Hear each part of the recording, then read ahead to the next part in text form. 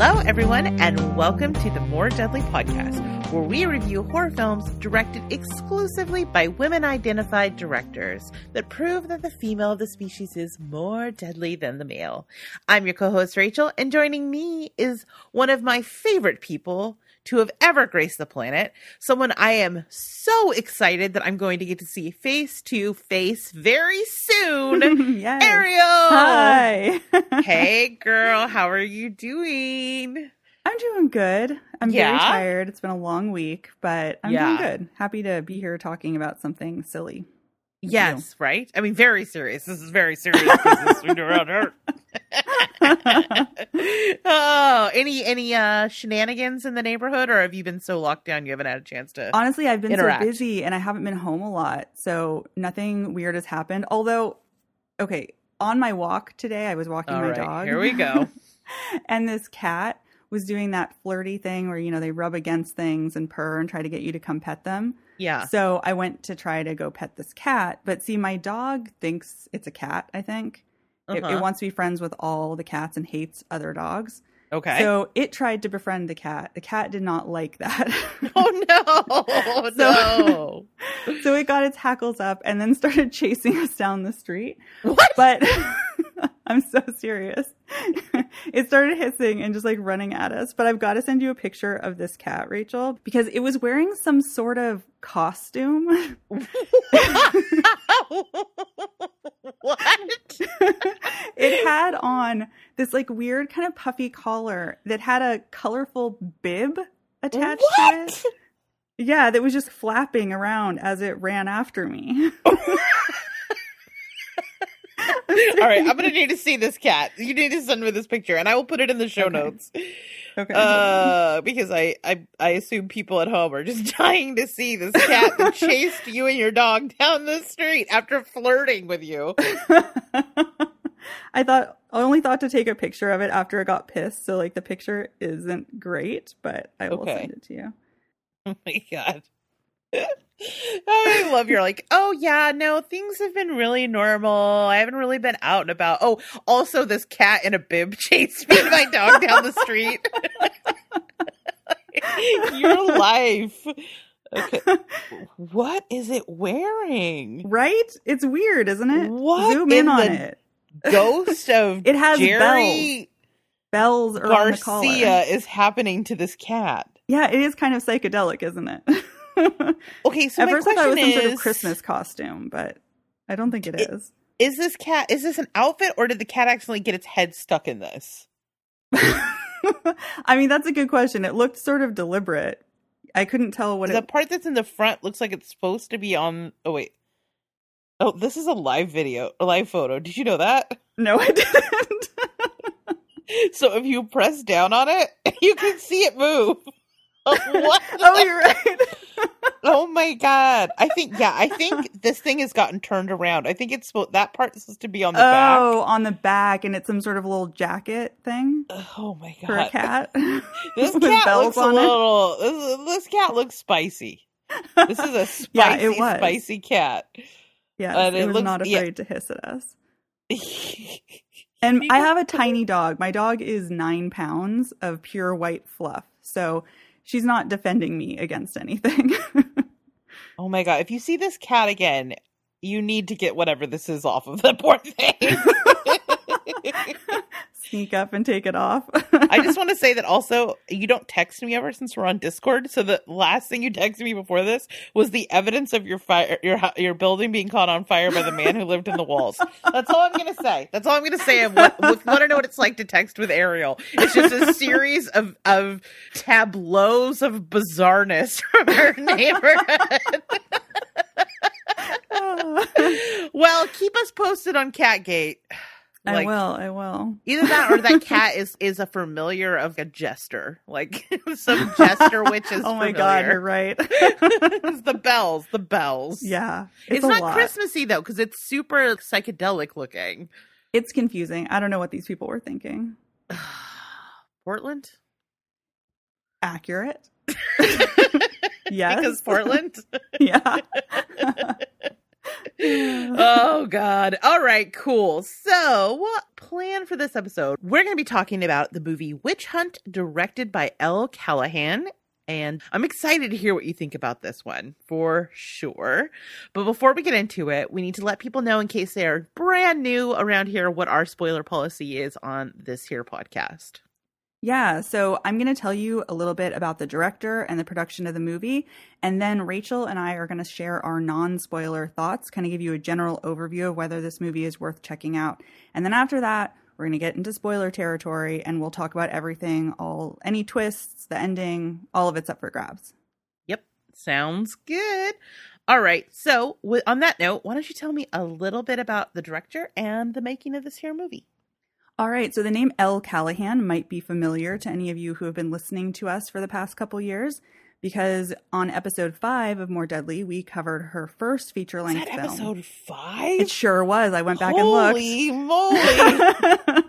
It doesn't feel like that long ago. No, it doesn't. I thought it would have been episode 25. Right? That's what I was guessing too, and I just kept scrolling back. Crazy. Okay. Yeah, so that movie that we reviewed was called Head Count. So I'm going to give you a little bit about the director, but if you're interested in more information about Head Count specifically, I would go back and listen to that episode if you didn't listen to it originally. All right, so Elle Callahan was born and raised in Westboro, Massachusetts. She said that growing up in New England around a lot of folklore heavily influenced her work. And you can see that both in Head Count and obviously in the movie Witch Hunt. Oh, yes, very much. That makes perfect sense that she would be through Massachusetts. Yeah. Mm-hmm. Yeah. Somebody exactly. went on a lot of field trips right. to Salem. So she moved to California to study film and television production at USC. And prior to Head Count, she worked in the sound department on Ant-Man and Avengers Age of Ultron. Oh, very cool. And she also worked as an editorial assistant on Wonder Woman and Krampus. Oh, nice. I love Krampus. Also, perfect timing for the holidays. Yes, very true. We had all this planned ahead of time for this moment. Of course we did, of course. Mm-hmm. So it was her experience working with Mike Dougherty on the set of Krampus that made her excited to work in horror, because I guess he really loves scaring people, and she was intrigued by that. Mm-hmm, and it also helped to inspire her to co-write her first feature-length film, Head Count, which I just talked about, which she also did the sound editing for. And then the other thing is that she credits Patty Jenkins, the director of Wonder Woman, for giving her the confidence to direct her own film and for showing her sort of the kind of director that she wanted to be. Ooh, I love that. Yeah. So she said in this interview with Collider, quote, "I had never looked up to a director more because she was so calm and cool and collected, and she just spoke very softly but carried a big stick." That kind of metaphor, it just really rings true. In the past, I had seen other directors that were just always yelling and always throwing things around, and it was just not a fun environment. But she just made everything so enjoyable and calm and collaborative, and that's really the energy I wanted to bring to my set. I mean, that's what you call a twofer, right? You know, right. Like that's super cool to hear about how she approaches directing, but also to hear her lifting up and talking about another woman director like I that, know. which is, and I love Patty Jenkins Wonder too. Woman movies. So that is super, super cool to hear. Yeah, it's awesome. So after Head Count, she wrote and directed the movie we're going to be talking about today, Witch Hunt. And she said that she's always been interested in learning about witchcraft. And in fact, when she was a teenager, she even wrote a research paper about the topic. But apparently it did not go over well because she was in Catholic school. Oops. As someone that wrote really gruesome and graphic short stories at my private school, I can confirm that's not a popular move. It will not endear you to your teachers who are already sus. Yes. Prior to writing the script for Witch Hunt, she read a book about the history of witches and was fascinated by the idea that there were actual real witch hunters during the witch trials, and that it was just a sort of normal job you could have, and that these guys would go from town to town flushing out witches and then obviously murdering them. Mm-hmm. So in an interview with Script Magazine, she said that, quote, "The primary victims were women who were just not considered to be living within the confines of patriarchal society. Whether they had money, didn't marry, or were sneaking out at night to meet a lover, they could be accused of witchcraft. So I thought, why don't we modernize this? What would it look like if we dropped this fad into today's society?" Mm-hmm. So she had really big dreams when it came to Witch Hunt, but of course was limited a lot by the indie budget. Of course. She had big dreams of doing a lot of practical effects, but one, she didn't really have the budget or the time to do that because of the budget constraints. And then two, she really wanted to keep her cast and crew safe, which I think is a great thing. Yeah. So she said that she wanted to be able to use guns and fire and have a scene where people were being drowned and people were falling off a building. And so that doing all of that in a safe and controlled way was sort of her biggest challenge with this film, because she really prefers the look of practical effects, but she ended up unfortunately having to use a lot of digital stuff for the stunts. Yeah. Yep, I did. There's quite a bit of that. Yeah. Yeah. So she actually wrote this script 3 years ago. So keep in mind that 3 years ago, Donald Trump was still president. Yeah. And she, in interviews, sort of alluded to the fact that shit was hard and has been hard. Yeah. I mean, her politics, at least in terms of the narrative of this story, there's not a lot of ambiguity. No, none. Which, to be honest, one of my issues with a movie we were talking about before the show, The Columnist, is I feel like some of that is muddy. And I mean, though life is complicated, it's not always sometimes you just want a clear kind of message. And I appreciate that. A little more straightforward. Absolutely. Yeah. So she really, with this film, wanted people to see how the film mirrors what's actually happening in the real world. And she said that writing the script felt really cathartic for her because of that. Mm-hmm. I could see that. Yeah. So in this Scripps interview that I mentioned earlier, she said, quote, "Obviously magic is allegedly not real, but I think the struggles that the women go through in this movie are. To me, the biggest struggles we're dealing with on a daily basis. And it's something that we've been dealing with for years and years and years. You can see the magic as a metaphor for just women holding any type of power, whether that be education, money, or influence." Grumble, grumble, grumble. Grumble, grumble. So Witch Hunt premiered at South by Southwest in 2021, and then it had a limited release in theaters and was released on VOD on October 1st of this year. So as for what she's up to now, she talked about in a couple interviews that she had found it really difficult to write within the horror genre during the pandemic because everything was sort of so dark and horrible. I get that. I totally get it. There are certain things that I definitely avoid watching or doing right now because I'm just like, life is too fucking hard, man. I'm living the horror show. Right. Yes, exactly. I can totally relate to that. But she said that recently she's actually been gravitating towards slashers and monster movies. That's an interesting trend. Something that I think we're going to need to talk about at the end of this year is the way that women, our directors, have really embraced the slasher genre this year. Yes. Yeah, absolutely. So she said that she wants to do something more upbeat. So she's currently working on a script about, quote, a really fun monster. That's the most information I could get about what this script is. So I don't know when it'll come out. She's still actually working on the script. It's not finished yet, but we will keep you posted. Hopefully she'll come out with something really cool.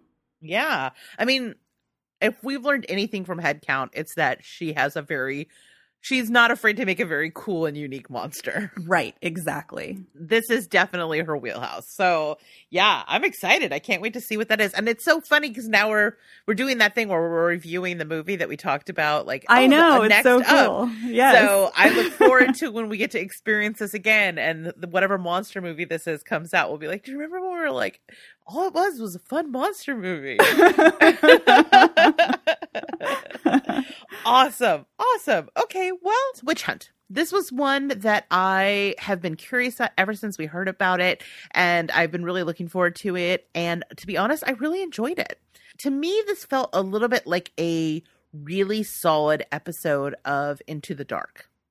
Oh, that's actually a really good point. Right? Yeah. Like something where there are budget constraints, but there's also a director who is confident and it can deliver on a really good story. Something very self-contained, something that with maybe some sort of political message. All of the best episodes of that show to me fit into this. And this aesthetically kind of feels like a little bit like one of those. And I mean that as a good thing because I really enjoyed that series. And I don't know that they've canceled it, but I haven't heard anything about it. And I'll be very sad if it's gone. I wouldn't say that this movie is especially subtle in its metaphor. You think? No, but I do actually really appreciate the way that it married our current state of fascism with historical fascism. Yeah. And there's a lot of attention to detail in this that I think is really great. I was joking about how, like, clearly she's someone that went to Salem a lot as a kid on field trips. Because I think there's a lot of really fun historical detail in here. But the way that it's kind of twisted and put through a modern lens is really cool. And I think we can get more into specifics when we get into the spoiler territory. Yeah. But there's this, like, a series of tests that take place in this that are really interesting. Overall, I just think, I think what it does is it takes this idea of that could never happen now. These people were so antiquated, and modernizes it in a way that you're like, ooh, we really have maybe not evolved so much as a people Right. as we would like to think we have, because you could easily slot, a Witchfinder General in for ICE, Yep.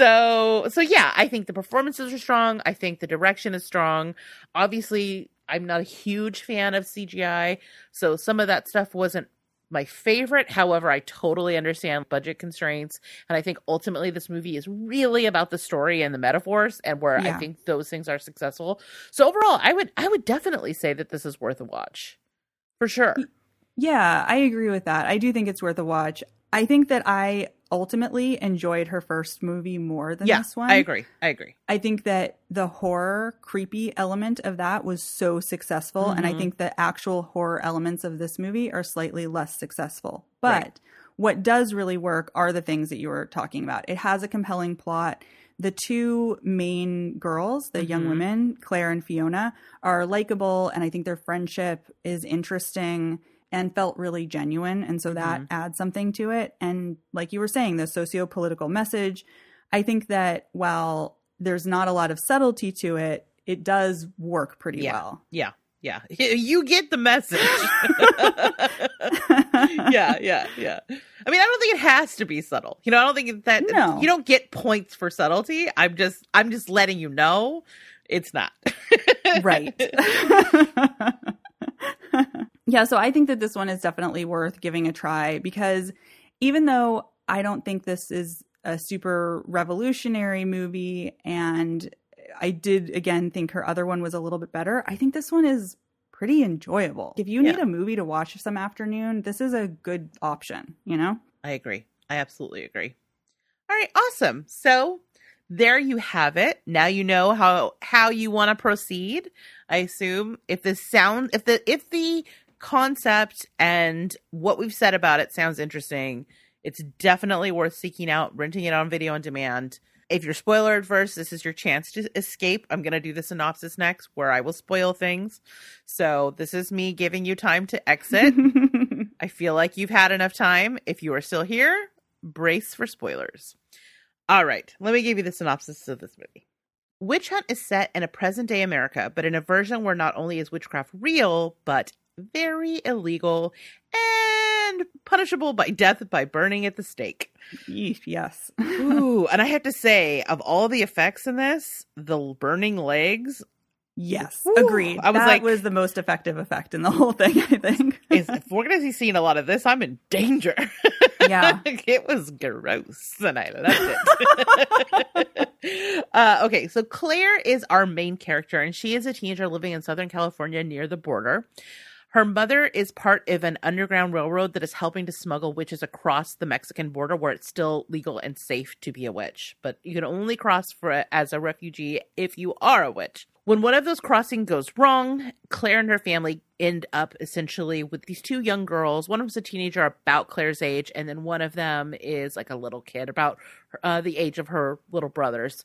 And they have no way to get across the border, so they're just kind of stuck waiting to see what's going to happen. And in the process, Claire starts developing a friendship with the eldest sister.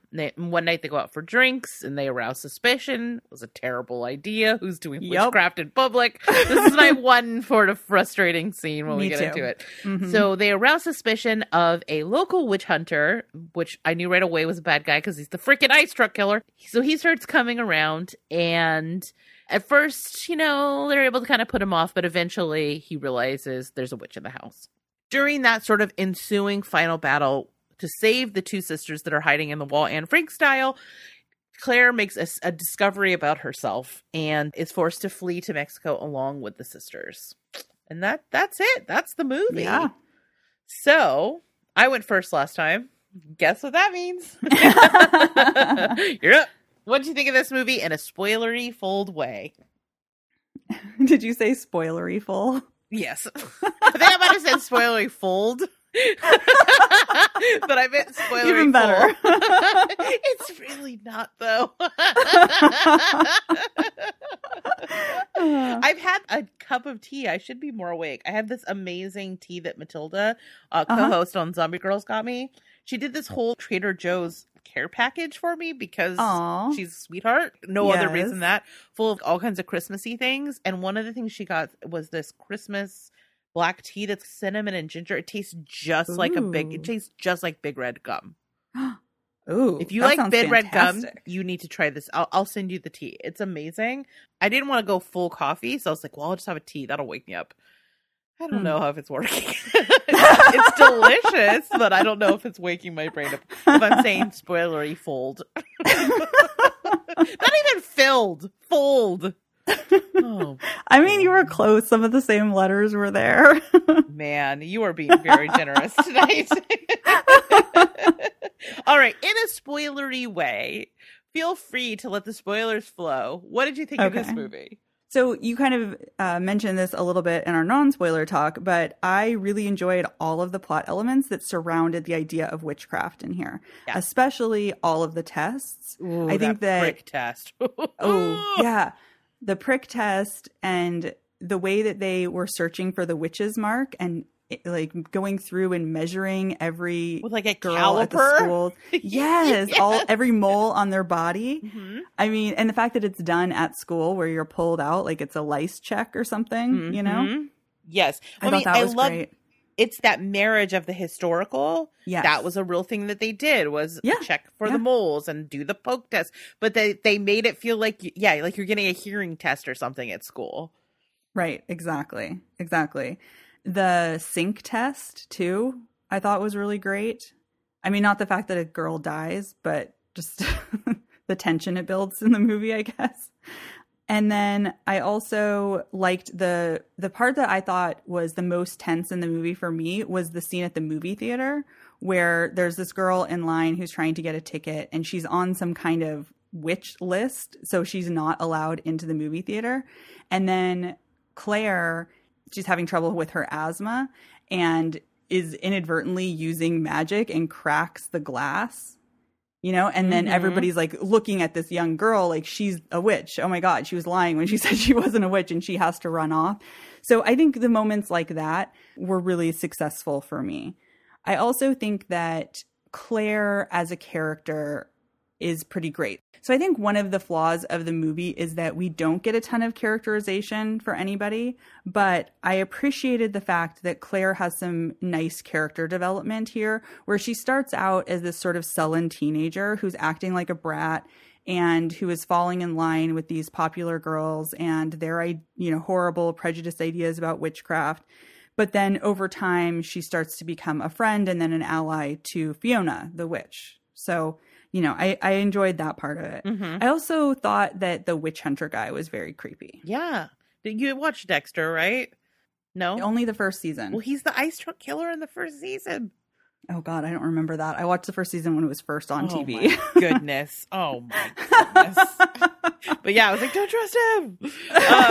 I was wondering what you meant in the synopsis. I was like, I'll have to ask Rachel later who the ice truck killer is. I can't believe you only ever watched the first season. The first 4 seasons of that are excellent. Yeah. After that, no, you're just gonna. It's fine. But it has kind of an ending, so you could just stop at the end of 4 and be fine, and just call it complete. I haven't watched the newest season yet, but yeah. Anyway, sorry. I know I'm derailing with Dexter talk. I don't even know what I'm doing at this point. Maybe this is kicking in. I don't know. This caffeine. Yeah. Maybe. And I just spilled it all over me. Oh, Rachel. Yeah. I'm not having a good one. It's been quite a night. It's been quite a week. It really has. Oh, God. All right. Sorry. So I think that some of the best and most tense moments are like I said, the ones where the witches are sort of threatened with outing themselves in any kind of way, as well as the witch hunter guy himself. There's something about his aura that is just super creepy. And I really liked his little watch thing, the pocket watch that he uses to measure pressure, which tells him whether there's a witch nearby or not. I thought that was a really cool touch. And him talking about how he's from a long line of witch hunters that used to be able to feel that pressure change with their ears, like their inner ear could sense it. So I think some of that world building stuff was really cool. That's, to me, the strongest thing in this movie is its world building. Yeah, I think it's definitely really, really cool. I would actually love to see more set in this world. I would like a Purge style franchise built out of this world. Oh, that would be cool. I could see that. Yeah. So I also think as a writer and director, it was very smart to use sort of our, I don't know, collective knowledge about slavery and the Underground Railroad, apartheid, our abhorrent treatment of immigrants, to sort of give you this instant understanding of what's happening. You know, where it's not there's explained, a total shorthand. There's not a lot there. of there's not a lot of exposition. You just know what's going on. So I think that was really smart. I do have a con about that we'll get into, but I think that the way that kind of very quickly got you into the headspace of where these people are at and why they're doing what they're doing was really smart. Yeah, absolutely. I think the casting in this is also one of its strong suits. I think Elizabeth Mitchell is an actress that I always love in everything that she's in. And she kind of has that sort of quiet strength and also natural warmth that allows her to really feel like a brave and nurturing person. Which is kind of what this character takes, right? That she is doing this very loving and also very scary thing for other people. So I think the casting is really great there. And I also love Gideon Adlin is Claire. She's the main character in this. And I have loved her ever since I saw Blockers. Have you seen Blockers? I haven't, no. Oh, it's so funny. It's so good. And she's really great in it. And she was also in, I don't know if you remember, she was also in the Craft remake. Or sequel. Oh, that's right. That's why she looked familiar. Yep. Yeah. And I really, really love her. And I'm waiting for her to get her breakout role. And I feel like you can really feel her gift, her talent in this role. And I think you're right, though, that there's a little bit of character development in this, but I kind of wish we could have gone even further with it. Yeah. We got little bits and pieces we get the reveal of who these sort of witches are that are appearing to her at the end, that they're her ancestors or whatever, because they never leave you, blah, blah, blah. But I kind of wish we could have spent more time in that place, because I actually think that sort of, with the mother being such a strong character and her being a really strong character, this line of matriarchy would have been so interesting. And I understand why we couldn't get more of it, but I also felt myself wishing I could have more of it. Like, I loved how a lot of this, there's, in addition to kind of the discussion of the way that we treat immigrants and sort of the fascism, there's a lot of like gender stuff. It is actually a little more subtle. And there's moments where they talk about, oh, we got a long recess today because the girls all had to go get their prick tests or poke. Right. Yeah. There's like a certain level of intersectionality to it. And I really loved how like female this story was. So I thought the gender stuff was really clever, the way that they weaved that into this. Yeah, I agree. What do you think about the whole Thelma and Louise through line in this? Okay. I think we should talk about that, definitely, because I don't think it totally worked for me. Okay. I think because Thelma and Louise are such close friends and have such a strong bond that their ending makes more sense than it did here. I mean, look, the Thelma and Louise kind of ending of it was sort of fun, right? Yeah. But I don't know that they had earned that ending yet. Do you know what I mean? And I don't know how well it works in the context of a horror movie, too. Right. Because it was sort of silly, you know? I mean, I wonder if it speaks to how she was talking about how in the pandemic she just can't go these dark places. That she wanted to kind of introduce some levity. I don't know why I said it like that. Levity. And I mean, I guess maybe it does tie back to this sisterhood solidarity, you know? Right. Which seems to also kind of be a through line in the movie. So I think on that level it works. But I also think there is an expectation that you will know that sort of pop culture reference Right. And I guess I know it, but I'm a person of a certain age, and I wonder, does it still have the same sort of pop culture cachet now? Right, because on the one hand, it feels like this movie is sort of trying to target that teen YA age range. Yes. So would they understand that reference? Yeah. Yeah, I don't know. That's a good question. Also, I totally felt like, like when you're a kid and you're playing with your Barbies and you try to make them kiss. I was like, when they were laying in bed together. Kiss. Yeah. But that might just be me. No. I felt that same way. They were so close, right? Yeah. Which like I said, that's probably tells you more about me than it does about the movie. Always trying to make everybody kiss in the movies. What are you going to do? Yeah. So I think overall, I think this movie, like I said, I think it's strong. I think it's worth checking out. I think it is an interesting part of what I hope to be a very long and storied career that Elle Callahan has. I want to see what she does next. I'm really curious because now we've got two sort of points of data. I want to see the third movie because I think the third movie tells you everything, right? Because you have three movies to work from. Who is this person and what is their voice? And I feel like I'm starting, the picture's coming together for me, but it's not quite there yet. And I'm so excited to see what she does next. Yeah, me too. Yeah. I mean, it's an entertaining movie. And while I don't think it's stellar, I thought it was really solid and an enjoyable, like, diverting watch. So I would totally love to see what else she does, especially because of how much I loved Headcount. Yeah, absolutely. So did you have any, I know we talked a little bit about some things that didn't work for us, but is there anything you wanted to touch on that didn't work for you that we haven't already discussed? We talked about the special effects. I think that they were pretty lackluster in a lot of ways. And obviously that's a budget thing. And I really like the idea you were talking about how all these witches are connected. And I think even Fiona said something about how even after they die, they're still connected to you. Yeah. And that's why these ghosts are helping these young girls. But I think that those horror elements with the sort of ghosts reaching out and stuff, I think they were fairly predictable. And I don't think she built up the tension with them in a way that made them scary. Mm-hmm. Whereas in Headcount, I can still picture that scene where they're playing the Never Have I Ever game. Oh my God. And how fucking chilling that was. And it's also such a simple effect, right? It's just him sliding out of frame. But I'll never forget the look on his face as he just slowly slipped out of frame. It's so creepy. It's so incredibly effective.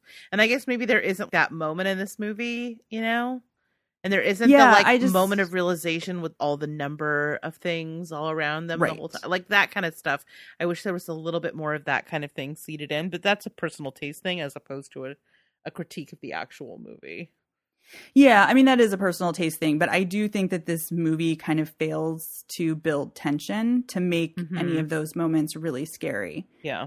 I think even the scenes that I really enjoyed with the witch hunter and stuff, I still think that there wasn't a ton of tension built up where you're just sort of on your edge of your seat for these characters, Yeah.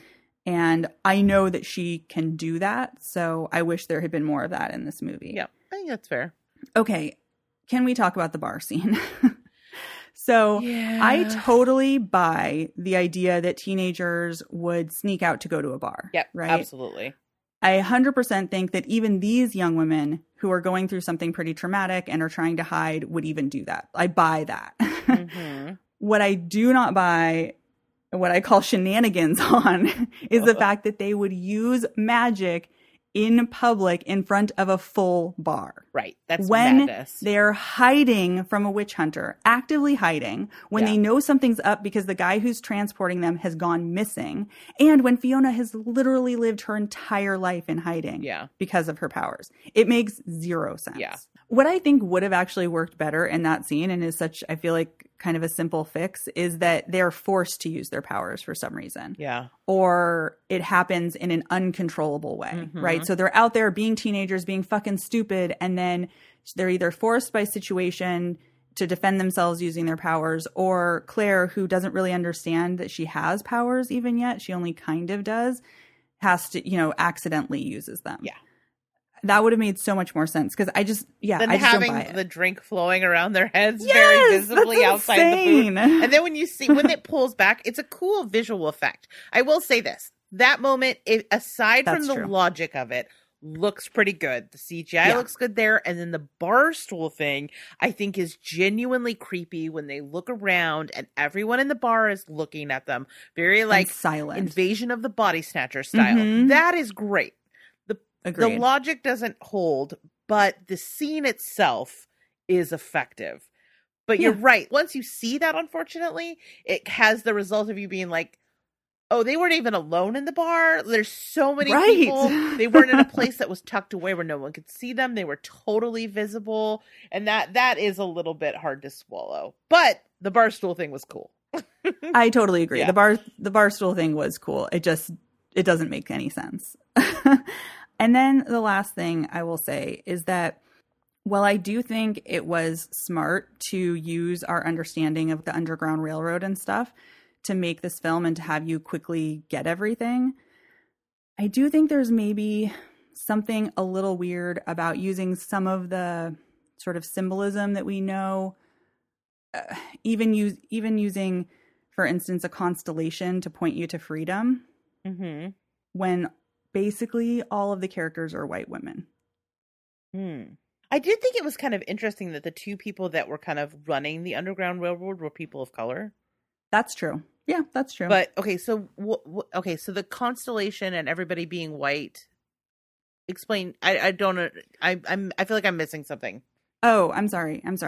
So the idea that the Big Dipper like points your way home, points your way to freedom. Oh, right, is that within from the Underground Railroad? Underground? I did not know that. That's what I was missing. Okay, that makes more sense. I was like, okay, I knew I was missing something. Because I was like, I'm not making this connection. No, but now that I bad. know that, yes, I see what you're saying.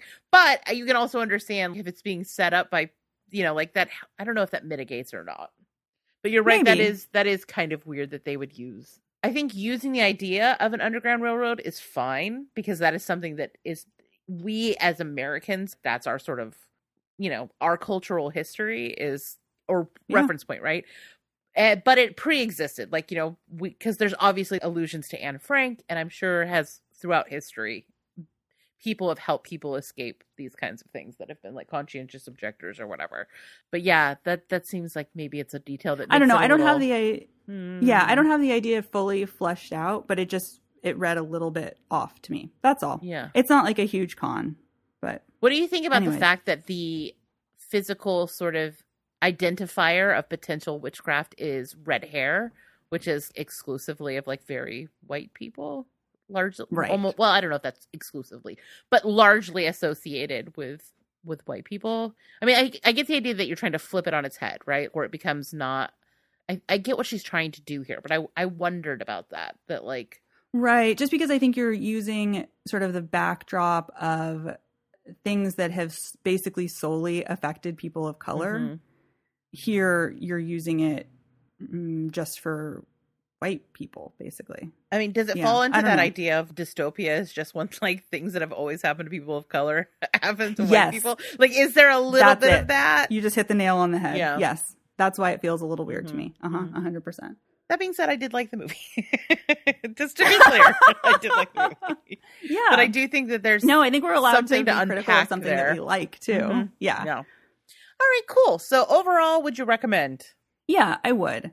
I mean, I would just set your expectations that this isn't going to be like the #1 your favorite movie of the year, but I think that this is a very solid movie and it's enjoyable. There's some interesting ideas here, and for me, the parts about the witchcraft testing and the young girl's friendship was the most enjoyable part and made it worth the watch. Yeah, absolutely. I agree. I think this is definitely worth a watch. I think if you have any interest in witchcraft or political horror, there's going to be a lot of fun stuff here to unpack. Yeah, I would definitely recommend. It's probably not going to be my #1 of the year, but only one other movie. You know what I mean? But I do think also, this movie got pretty mixed reviews, and I feel like those reviews were overly harsh. I actually think it's a much better movie than the reviews would lead you to believe. If you looked at it and you're like, oh, those reviews are mixed, I don't know that it's worth my time. I disagree. I actually do think it's worth your time, and you should give it a shot. All right. Okay. So what does that leave us? Wrapping up. Okay, cool. We don't have any listener mail this week, but you're always welcome to drop us a line at rachel@zombiegirls.com. That's GRRLZ.com. Or you can come chat with us over on the Zombie Girls Facebook page, or you can follow us on Instagram and Twitter at ZG Podcasts plural. Feel free to slide into them DMs or whatever, like, follow, all that stuff. And if you're enjoying the show, please leave us a review on Apple Podcasts or Spotify or wherever it is that you are getting your pods. If you're looking for something spooky to watch tonight and you've already watched Witch Hunt, then check out our video on demand and streaming calendar at zombiegirls.com, where we keep track of all the spooky doings that are happening on streaming and on video on demand. And if you're looking for that last minute Christmas gift, check out our merch at zombiegirls.com/merch. Lots of cool t-shirts and whatnot you can pick up there. And finally, if you love us and you want to support us, the best way to do that is to join our Patreon, where you get extended episodes on every show across the network, including this one, where we're going to be doing probably some witchy stuff. I don't know exactly yet. We'll figure it out.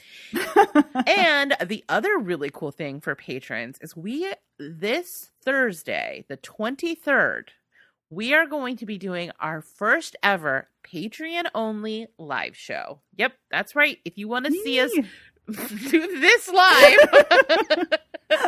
you are going to get a chance to do that over on the Patreon. It's going to be a lot of fun. We're going to be talking spooky Christmas stuff. We have some special guests lined up to pop in and join us. We're going to be getting pretty drunk. It should be a lot of fun. More details on that, but join the Patreon to watch it, and you'll get to participate live. All right. So that just leaves our plan for the next episode. It's a me pick. And I'm picking a movie, it's just that has been on our radar for a while. In fact, it was even suggested to us by one of our previous guests, Elizabeth Kyle from Bloody Good Horror and Plug It Up. And that is the movie The Midnight Swim, directed by Sarah Adina Smith. And it's actually getting a re-release coming up soon, so it should be, it may already be available on VOD, but I think they're doing like a special edition of it, so we're going to be covering that. Nice. So definitely check that out. So here is the synopsis from IMDb. It's kind of like Tarjay. IMDb. Dubois. I am Dubois. Even better. All right. Spirit Lake is unusually deep. No diver has ever managed to find the bottom, though many have tried. When Dr. Amelia Brooks disappears during a deep water dive, her 3 daughters travel home to settle her affairs. They find themselves unable to let go of their mother and become drawn into the mysteries of the lake. Ooh, that sounds good. Sounds real good. Yeah. Okay, I'm on board. All right. Awesome. Everybody check out Midnight Swim, and we will talk about that in a couple of weeks. So with that, we are done. Ariel, unless people are sticking around for the extended episode, take us out. All right, guys. Thanks for listening to another episode of the More Deadly podcast. We really appreciate your time. We hope you enjoyed our review of Witch Hunt, and be back here next time for Midnight Swim. Bye, everybody. Bye-bye. Thanks, everybody, for listening, and to my co-host and good friend Ariel for always teaching me something new. Production on this episode was done by yours truly and edited by Ariel. Our theme song for the show is More Deadly by DJ Shark.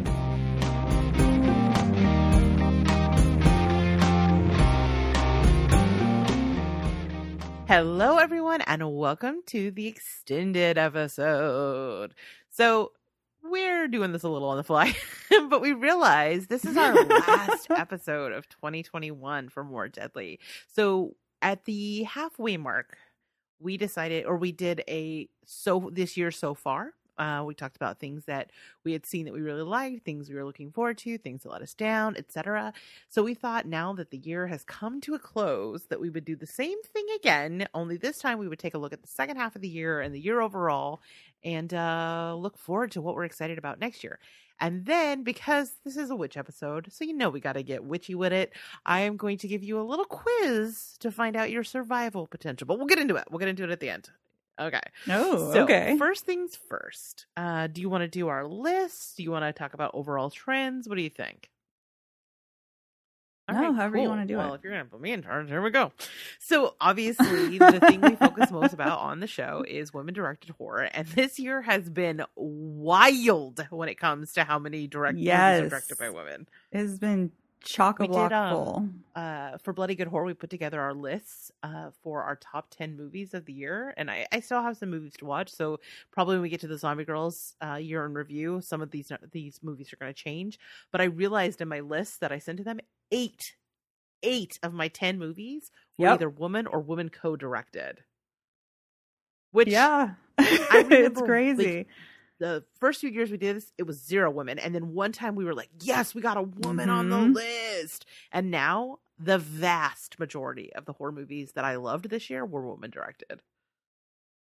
Yeah, absolutely. I think my top 5 or something for my top 10 are all women directed. That's exciting. Like I know we talk about like feeling like a sea change is happening, but there's something about seeing that on paper that I was like, oh, I'm not saying it's easy. I'm not saying that it's equitable, but it is changing.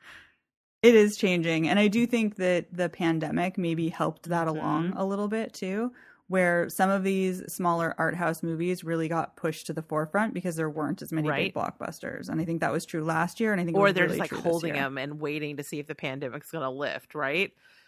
Yeah. And then on top of that, we got 2 kind of big blockbuster style women directed ones with Candyman and Fear Street, which is super exciting. I agree. I hope that this is something that I hope this isn't like a what's that no crying in baseball movie? A League of Their Own? Yes, remember how like A League of Their Own, like during war times, they had this women's league and they came out and they got really popular. But then when the boys came home, right, they like, got shuttled back into the kitchen. Yeah. I'm hoping we're not going to get like the COVID. Oh my god, that would be the worst. No, right? That can't now happen. we know that they're out there. You know what I mean? They're making these inroads and they're making really great movies. So you cannot put them down to the minor leagues again. They have proven they belong in the majors. So I don't know. This is just my cynical ass talking. So with that in mind, I wanted to know, let's break down our top 5 women directed horror films for 2021. Okay. And granted, we have not watched everything yet, and this is a snapshot of how we're feeling in this moment tonight. Right.